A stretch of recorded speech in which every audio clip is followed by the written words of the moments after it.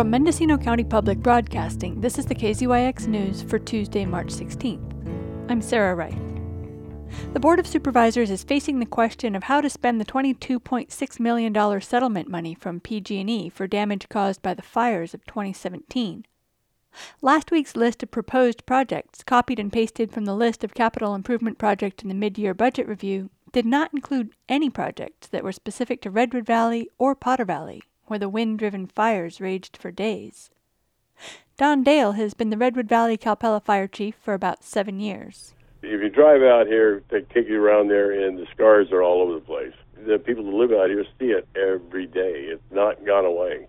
Bill Pauley has been the chief of the fire department in Potter Valley, where the fire started, since 1997. He was the first incident commander on the night of October 8, 2017. He thinks the county should have a portion of the settlement, but he'd also like the affected communities to have their fair share. I mean, there's a whole long list of those kind of things when you think back to what occurred during that week. And that should clearly include not only Potter Valley Fire Community Service District, but the irrigation district and our schools. You know, everybody forgets that they provided some meals, they provided shelters, they tried to help with counseling, they tried to help with those things which were certainly an impact on the school. That the fire department, you know, it's easy for the county to sort of quickly forget that where was the command center for the National Guard and for law enforcement. That was all coordinated out of the Potter Valley Volunteer Fire Department operations and building, for which we provided, 24-hour meals, coffee, bathrooms, lights. I mean, the whole thing. I mean, that's what we do, but that was certainly above and beyond what we normally would be doing. And certainly we would think that now that the county has received these funds, that there would be some funding set aside specifically for agencies like Potter Valley Fire related to the impact on the fire department for the fires and the services we provided. Water is always an essential service, especially during a fire. Jared Walker, the operations manager at the Redwood Valley County Water District, said a major rate study is coming soon, and he expects significant increases in the water bill to pay for upkeep of aging infrastructure. Insurance and FEMA paid for the lost booster station on Tomkai Road, but the water treatment plant on Road D needs some upgrades. And the drive shafts on the motors for the pumps that pump water to the plant from Lake Mendocino, which is 4.5 miles away, also need some repairs. The drive controls on one of the motors have already been repaired, which Walker says cost just under $100,000. He'd also like to see some fire hydrants in Redwood Valley. The community relies mostly on surplus water from Lake Mendocino, and Walker says the district has spent about $1 million already trying to find an alternate source.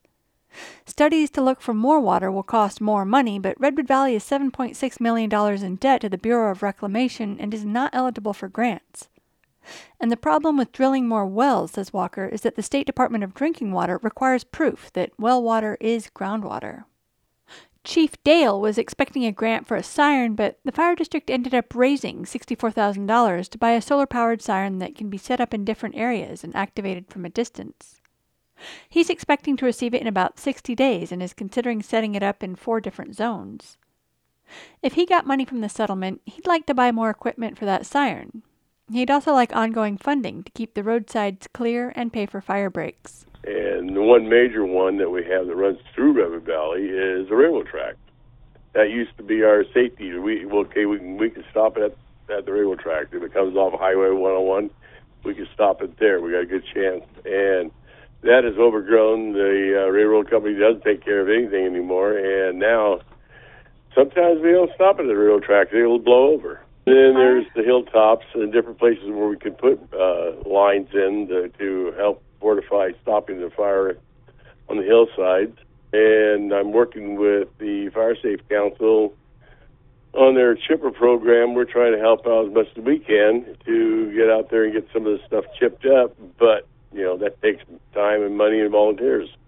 They did do a project. CAL FIRE was able to do a project on Tomkai for about 1.5 miles, I believe.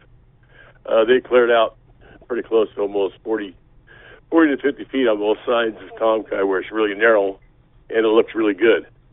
But in 3 years, what's it going to look like? Are we going to be able to maintain this stuff? So the whole whole dynamic changes now as the weather's changing, the fire season is changing, and what we're having. So and that's going to have to take funding. It's going to be how we can scrape up the money to do it.